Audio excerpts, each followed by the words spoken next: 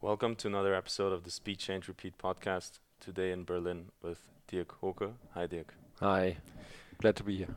You are the CEO of Airbus Defence and Space, and I'm actually very happy that we're doing this. I used to write my master thesis with Airbus Defence and Space, so I know quite a bit about the company. But there's obviously a lot of topics that we can talk about. First, as usual, we always ask our guests to kind of tell us a little bit about where they come from, hmm kind of a little bit in a storytelling way on their professional life, about the different stages and how they ended up basically where they are today.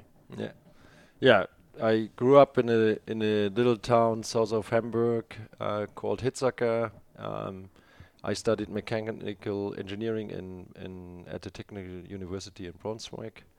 And after my diploma, I went directly to Paris, worked for Renault in order to get some abroad experience to practice my French.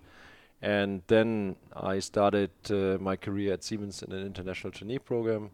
Worked across the globe and really on 5 continents. Really enjoyed it.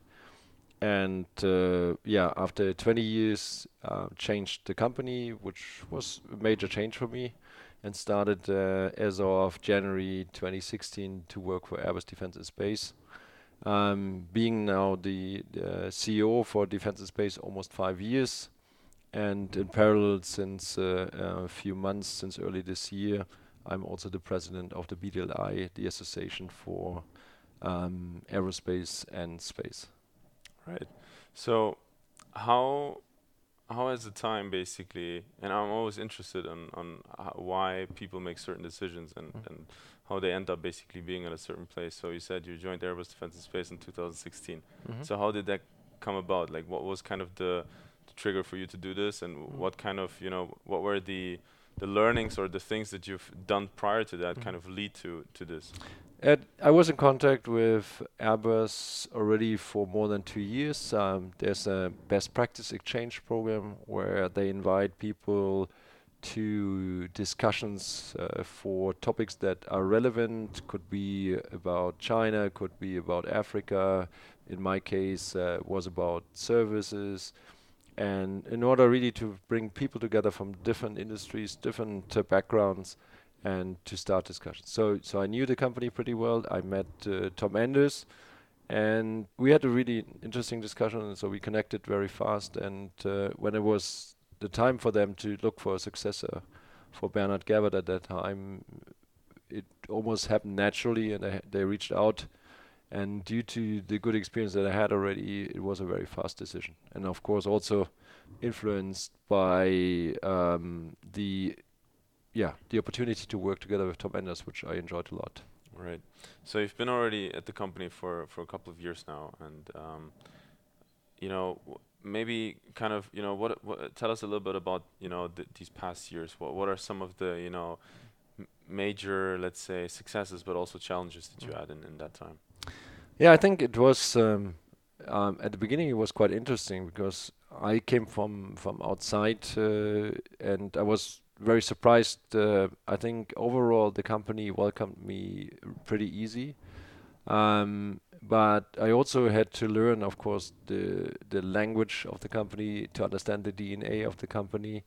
And one of the interesting misunderstanding at the beginning was that I was always speaking about platforms, and I was speaking about introduction of software platforms. And the platform in the Airbus language is an aircraft. So at the beginning, a lot of my people were scared that my intention was to change the strategy to invest into aircraft development and next new design, to switch rather to software solutions and have a stronger focus and investment on that. And it took a while till we understood that we were talking about different topics, and then it took even more time to educate our teams that the combination of both is at the end the best solution. And this is what led at the end to what we call Future Combat Air System. Because I think now everyone in our division starts to understand that on our way forward, we need more than to be able to design and produce an aircraft. We need to be able to use the most modern IT technology to integrate it in our products and systems, to connect our different systems and create solutions that have not been used so far. Yeah, as you already mentioned something, so I'm really glad that you actually go into this direction, because that's where I also want to head. Before we kind of jump into some of the actual successful projects that you guys implemented and executed, so you talked about really, let's say, changing the mindset, and ultimately, the biggest buzzword within the last decade on a corporate level is obviously digital transformation.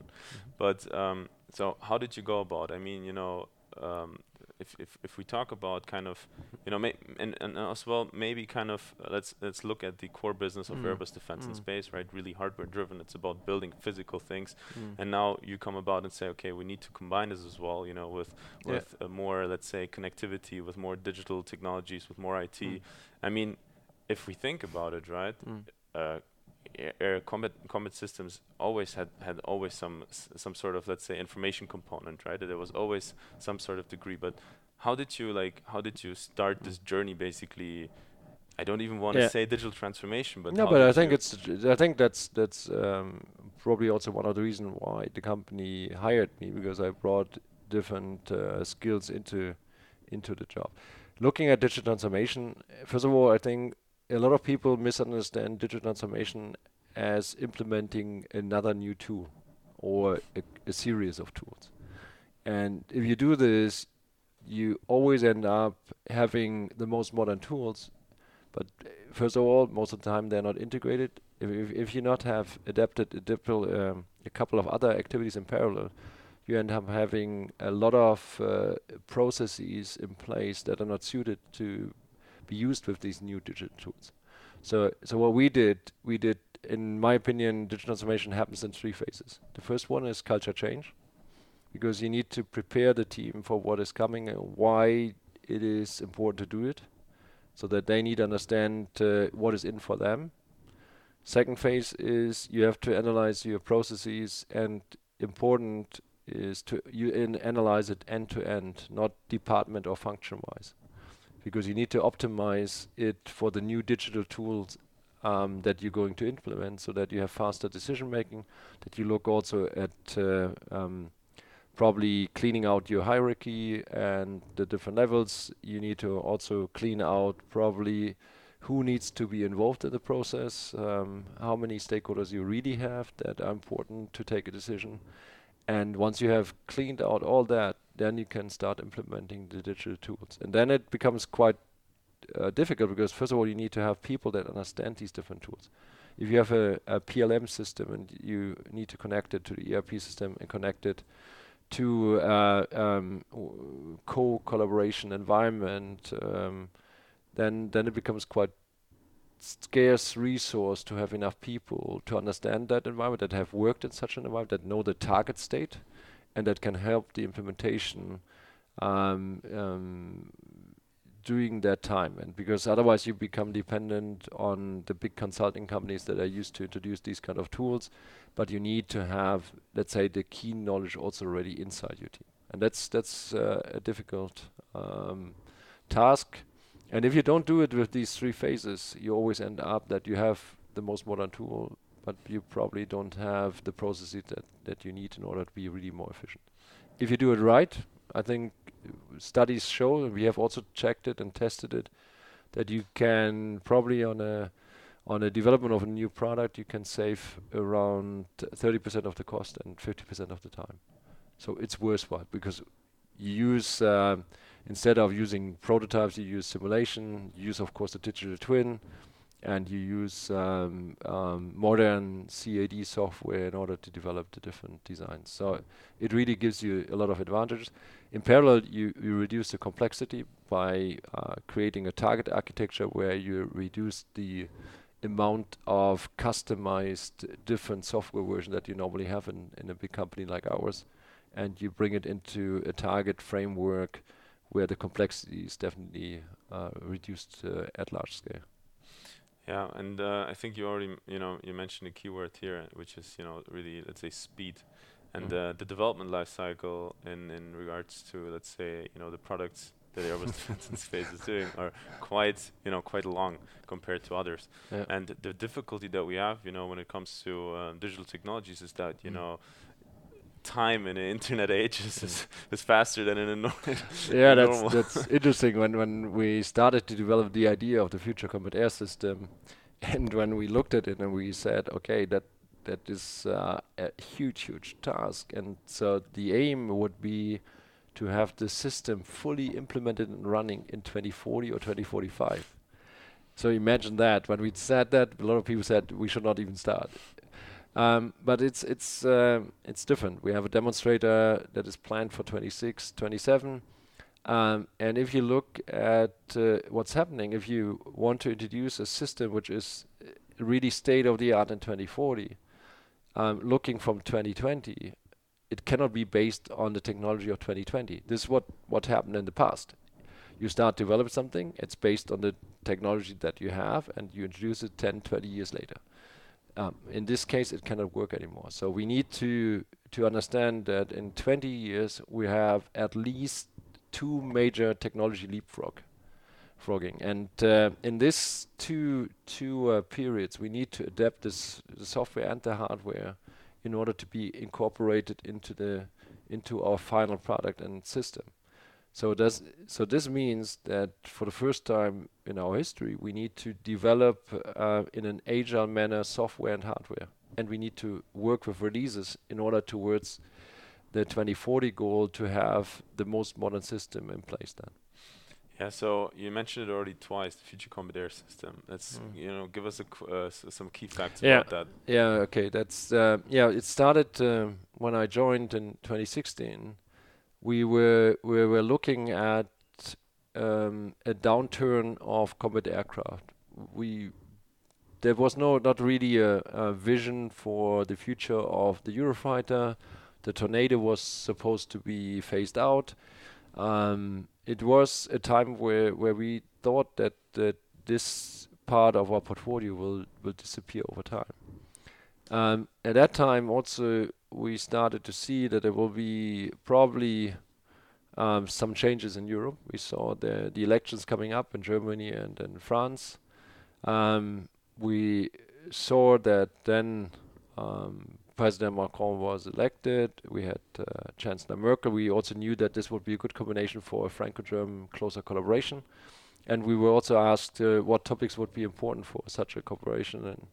And one of the topics that was incorporated in the strategic collaboration paper that was published on 13th of July 2017 was to create a successor for the Tornado, and we started to develop it around the name Next Generation Weapon System.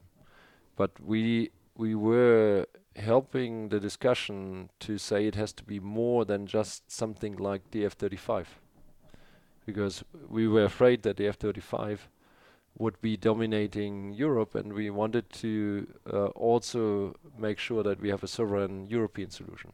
And we wanted to avoid to end up like in the competition before, that at the end we have two products or three products like in Europe, Eurofighter, Rafale and Gripen. So the idea was to create something that goes beyond just then to develop just the fighter.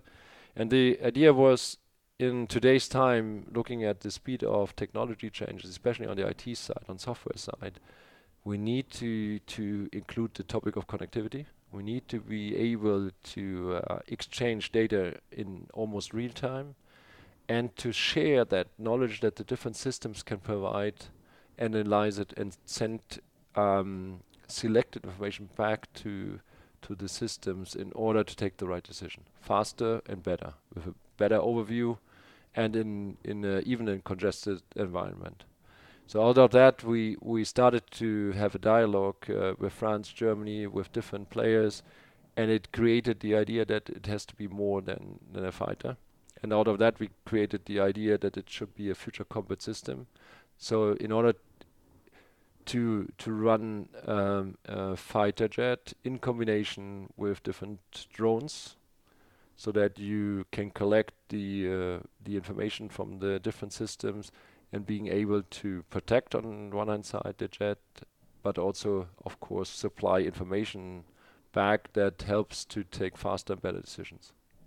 Yeah, one of the first things that you mentioned, or one of the first things that you said, you were talking about, or you started talking about when you arrived at Airbus was platforms, and the key word here is ultimately data, and Airbus Defense and Space, or Airbus in general as well, has been thinking about that for a couple of years now. Clear. And there's some really great things that have been developed in regards to really, let's say, building central platforms for data, and to really enable, let's say, a central point where that is collected in order to then really use that for putting an intelligence layer on it, and really, let's say, finding out things. So can you tell us about those? Yeah, I think you see, we do a lot of things where people don't know that we have these kind of products and offerings. For example, you see, when we talk about machine learning, AI, we do this for decades because we provide the satellites that we use for climate change monitoring. So we do everything what is needed for Earth observation, navigation, telecommunication. And it is quite a complicated task for a computer to understand the difference between clouds and a snow-covered mountain. It needs really a very strong algorithm to identify that automatically and to select pictures that cannot be used from the ones that are good quality that should be used. Because this is the quantity that we produce is too much in order to be done by humans. So we do this for decades already. Out of that, we created also an idea that we should make that more accessible also for the consumers. And this is how we created the startup in Berlin, which is called UP42. The idea is to make high-resolution data accessible for companies, for individuals, for new business models, and to do it in a much faster way than we did before. Because most of the time we did it for governments, for countries, and now we wanted to create the commercial version of it. Also to be the core of a future geoinformation store where we would be able to supply all data about the world, where it should be also a marketplace for people to trade off what they do. Like, for example, we have the combination that companies that develop algorithms, software faster than us, they're able to create a cooperation with us. So they can train their algorithm with our data, but they supply backwards the algorithm into the platform. So it is a new model that we use, and I'm really excited about it because I believe it will be a game changer. It's always, of course, it needs to scale, and here we work on a lot of new collaborations in order to have fast access to the platform and to also introduce it not only to a few selected experts, but really to a global community. Yeah, and it's an amazing example, and the data that especially Airbus Defence and Space has at its hand is really incredible, and the amount of use cases that you can think about where you can use this type of data, especially with the quality of data, right? Like the resolution in regards to images, but also, for example, we talked about this. What I've been doing when I was with you guys, and in regards to air quality data, there's so many use cases. It's incredible, and I think this is just the beginning because if you really think about it, in regards to also, you said it, we used to do this for governments, right? But like also for the private sector, right? There's so many different use cases. Yeah, we have started to do this, or in some cases, like with the application FarmStar, where we supply satellite data and analytics back to farmers so that they can improve the harvest, that they know about the crop quality. So we do also deforestation monitoring in order to help big companies that buy, for example, from different palm oil suppliers, so that you can monitor clearly that there is no deforesting happening. So we have a lot of new applications. We can also do sea level monitoring. So because we, of course, with the global warming, we we see that it's threatening the life and of course also the income of millions of people, and we are able to provide information, detailed information about the development of the sea levels.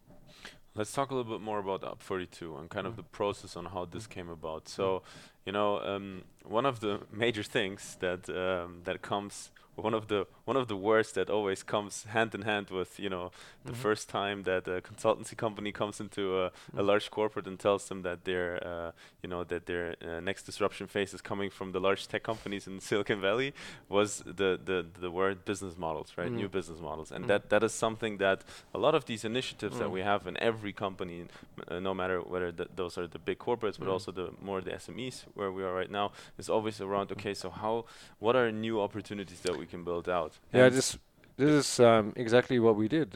When I came in, I created a new position of a DTO, and in that area, what was new beside the normal IT and IAM was that we added the idea of creating new business models, to have a team that looks continuously what can we do with the data that we produce to create additional income and revenue streams. We did this with Airbus Aerial in US, and we did it here with UP 42. It came out of our team. It came out of different processes where we said we have to do something to commercialize the data that we have in order to create different layers instead of just using the platform and selling the platform, and then others take advantage of it by selling the value-added services. So this was the idea behind it. We started to test it. Some works, some don't work, but we can see that UP 42 started nicely, and it's really ramping up. And this in a difficult environment like COVID-19 times right now, we can still see the interest is really, really high. And I believe with the partnerships that we're creating currently, I think we will see another exponential increase in the next 5 years. Yeah. Right. So, are all your innovation initiatives that you have, let's say, across Airbus Defence and Space, organized by that DTO office, or like, what is your also ultimately as a CEO, what is your involvement in kind of monitoring that, like Now, as CEO, you always have the task, of course, to steer up the creativity of the team, and I think this is also my role, of course, to engage with our teams on a global level. Of course, also engaging with companies outside of Airbus in order to stimulate new ideas, to create new networks that help us to look at what we do from a different angle and try to see what else could we do. And this is how we created also the ideas of Airbus Aerial and UP 42. It is not an easy process because our people are used to be focused on platforms, on hardware platforms, and now to go into the process of adding to the platform solutions and also software solutions, and of course also to use the data as additional revenue streams is something that is new. And this is slowly developing now, but once it gets started, people see it works. Of course, it creates new ideas. So I'm optimistic that we will see in the future new ideas coming out of these teams because they get engaged with other teams, and so you have a process where you continue to develop these things. What we're also currently doing is we going to create a factory of the future concept in Munich at our site in Ottobrunn Taufkirchen. And here the idea is to create an environment where you can do crowd engineering and rapid prototyping. So and not only the hardware prototype, but including software, including artificial intelligence. So really creating new solutions, and the idea is to engage also with external companies. So invite them to that environment. So you can, it's like a membership. So you can participate, develop, and you can also co-create. but in a very agile and nice environment. So the building is ready. I've just visited a few days ago. We will now continue to furnish it with new offices, and there will be, of course, also good equipment like the most modern 3D printing machines. So there will be a good environment to foster the collaboration, not only with the big companies here in the Munich area, but also to invite then startups in order to really see what could be the next new idea that we can create out of our companies, not only in Munich, there's a starting point, but also in a global collaboration. It's really interesting just also to see that, in these times that you guys are doing these type of projects, and it is maybe kind of relating to this actually in the context of, this year obviously has been a special one for in many negative aspects for the entire world. As a CEO, what was the most, let's say, what are some of the most challenging things, or I don't want to say things, but what are some major challenges for you that you had this year to kind of overcome? Now, the biggest challenge is always if you see, of course, the statistics, you see the infection rates, and of course, you know that it is not only the people that work for us, but it's also their families and friends. The challenge for each individual was, in many cases, really, really difficult. Simple topics like that the schools were closed and people still had to find ways how they could find childcare, but also then our relatives or friends that got infected to a stage where they had to be go to hospital. So we have, of course, all different kind of dramas around us, and that's always difficult to deal with. On the professional side, I have to say our teams did a fantastic job in keeping operations up and running. And I know, especially when you look at all these private challenges, that's not a given. And we saw many companies that rather had complete shutdowns, or they started to work completely from remote locations or home. In our case, it's difficult. We deliver the most complex products and solutions to our governments, to our also some commercial customers, and they expected, even despite COVID-19 times, that we deliver, and we were able to do so. With that, we shouldn't forget that we don't do this to optimize the profit. This is about protecting jobs, and especially here in Germany, our people worked with very high discipline. We of course increased the level of remote work wherever possible, and also in the critical time in March, April, May, we started to introduce shift work in order to protect teams, to make sure if someone gets infected that it doesn't stop the whole production. And it brought us through the year so far very well. People are used to adapt fast. So we followed, of course, the regulations coming from the different governments. And that was a challenge because we have 4 home nations, all different regulations, sometimes even varying in the different states of the country. And to be able to synchronize manage the messages coming from the government, from the unions, and from the management was an interesting task. I think we did okay, but we also had some learnings through that time what we can do better. So if you reflect personally, what is maybe a major learning for you?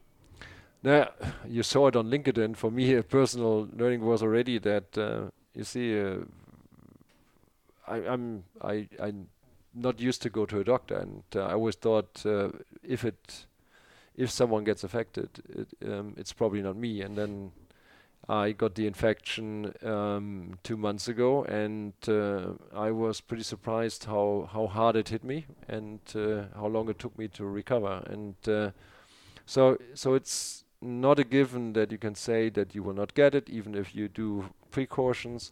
And second is, you don't know, it's not depending on your age, it's not depending on your health status or how fit you are, how difficult it will be to pass that period. Yeah. So I think we have to be careful. We have to protect our loved ones, and it's our responsibility to make our contribution to it.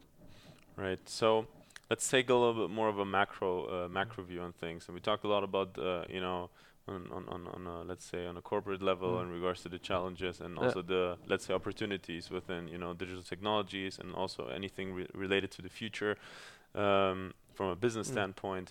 Let's take a more, let's say, macro view and let's look at Europe at its an entire.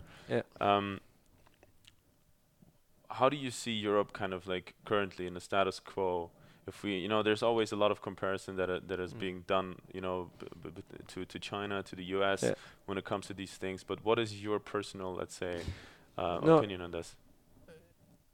I'm a strong supporter of Europe. I believe each of our countries in Europe is too small and too irrelevant to what's happening in our world. So the only difference we can make is if we align and create a European position for all the different challenges, that we stick closer together, that we work closer together, that we enable common policy making, faster policy making, that we enable rules across Europe instead of having 27 national rules and frameworks. We need also to step out of our egos and understand that it means sacrifices from everyone in order to get there. But if we would do that, the outcome would be more beneficial for all the states in Europe. Looking at what's happening currently, and you addressed it, of course, we have to look at the superpowers like US and China, and what's happening in the trade war discussions, happening in the military discussion, happening on the development of our wealth, and especially, of course, based on the fast development of IT companies and platforms. And here I have to say it is really worrying me to see that in Europe we're not relevant anymore.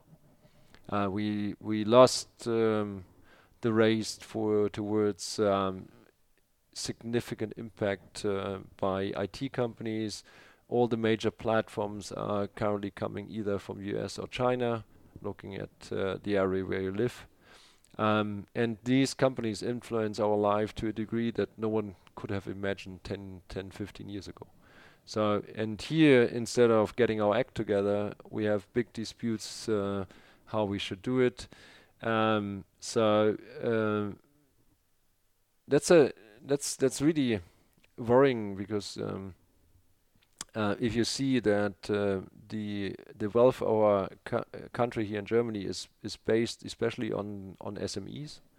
It's especially based on the domain knowledge that we have in certain areas, especially like mechanical engineering, where we have still some of the best companies in the world.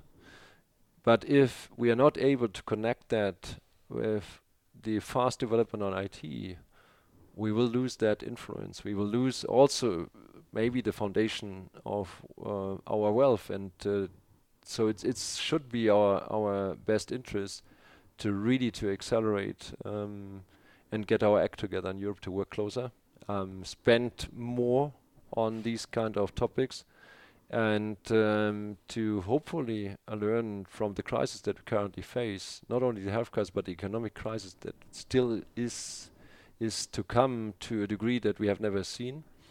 And what we see is that we went into that crisis with a pretty strong Europe, despite all the difficulties we have with Brexit and other topics, but still with a competitive situation, except for IT platform. And we have to be careful that we don't come out of the crisis weaker than we came into it. Looking at what's happening on the globe, the experience is that US has always mastered these kind of challenges. At the end, maybe it doesn't look like now, but at the end, they have come out of this crisis pretty fast and strong. Also because there's a big mix between the government support and also private companies that can really boost and accelerate economic growth. China, I don't know if you have seen, they recently announced to invest $1.4 trillion into innovation. Not talking about support for prolongation of short work or other activities in order to stabilize the current environment, but really dedicated to innovation. And that at a level where we see that China has changed from being the extended workbench of the world to be an innovation hub. And now to put this huge investment on top of that to ensure that the acceleration out of the crisis is faster than other areas of the world is worrying for Europe.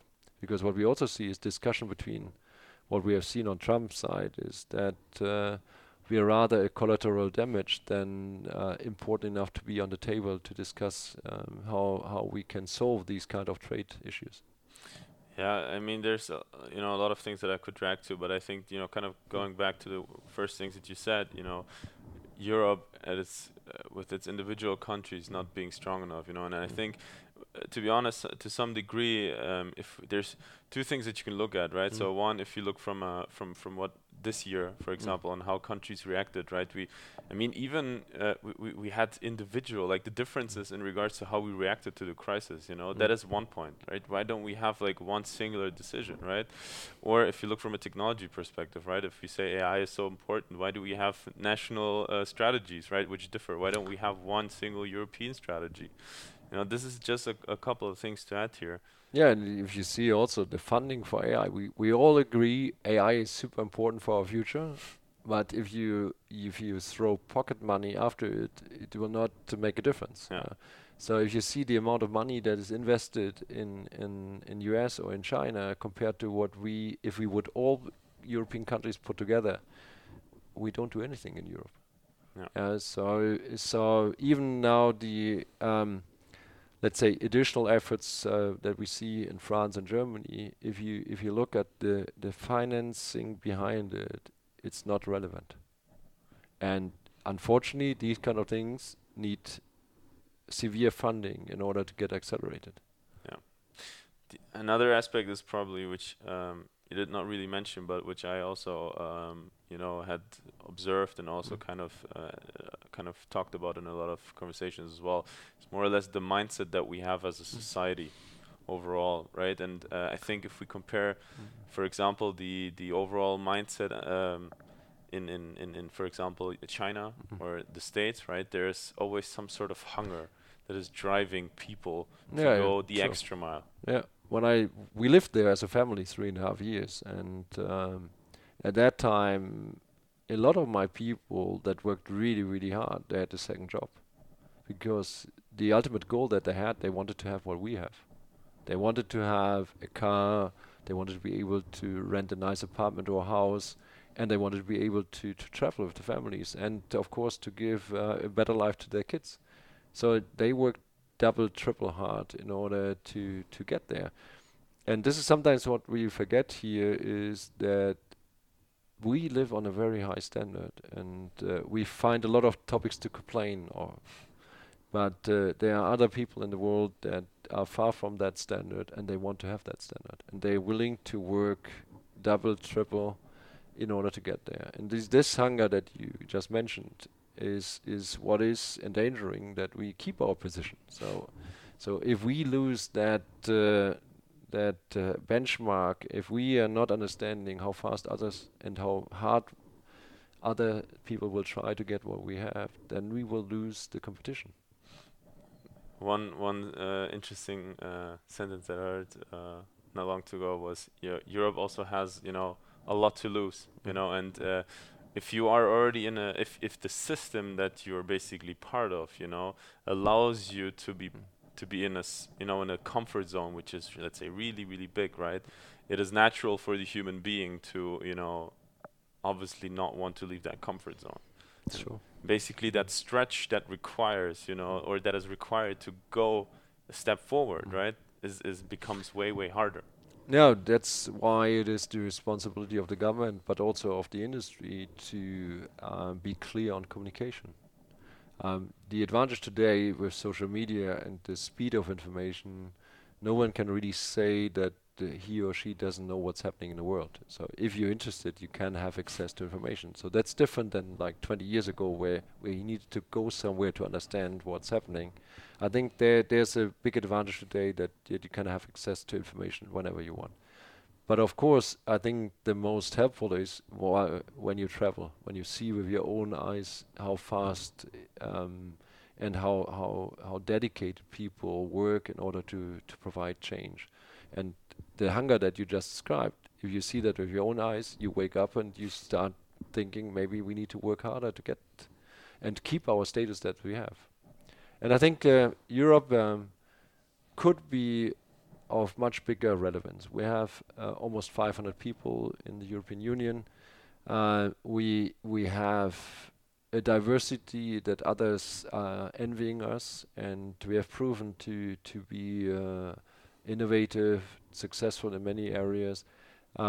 So if we overcome the individual egoism that we believe that nationalism and populism will help us through this time, then we could create something that is much bigger and would have much bigger impact on a global stage.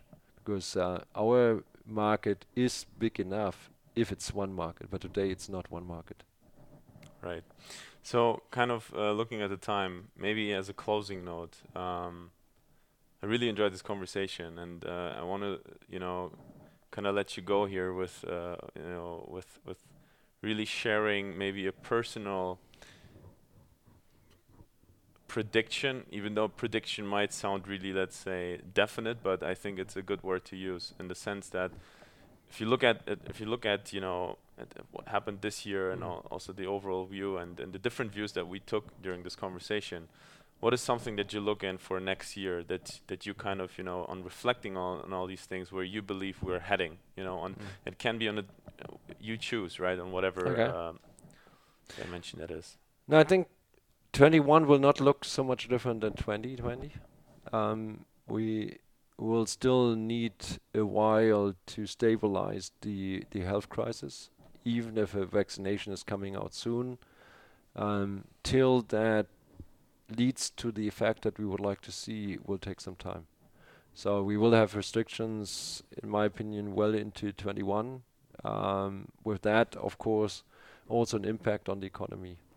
We have still a lot of our nations putting additional efforts in order to stabilizing 21. So also, of course, with supporting measures like short work extension and so on. But we will see that we slowly recover from the health crisis. And in my opinion, from 22 onwards, we will move into a much larger economic crisis than many people think. Also regarding the loss of jobs that cannot be saved, even with the support measures that we have put in place. So I think the tension will rise, and we have seen that even in 28, 29, where the reason was rather small compared to what we see right now and face right now, it was already a tremendous impact to the economy.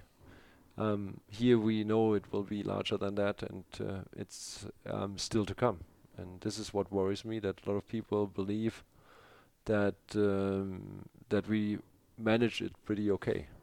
I think we will still see effects, and we need to prove that we can hold together, work together, and that we can support each other on through the time that we still will face.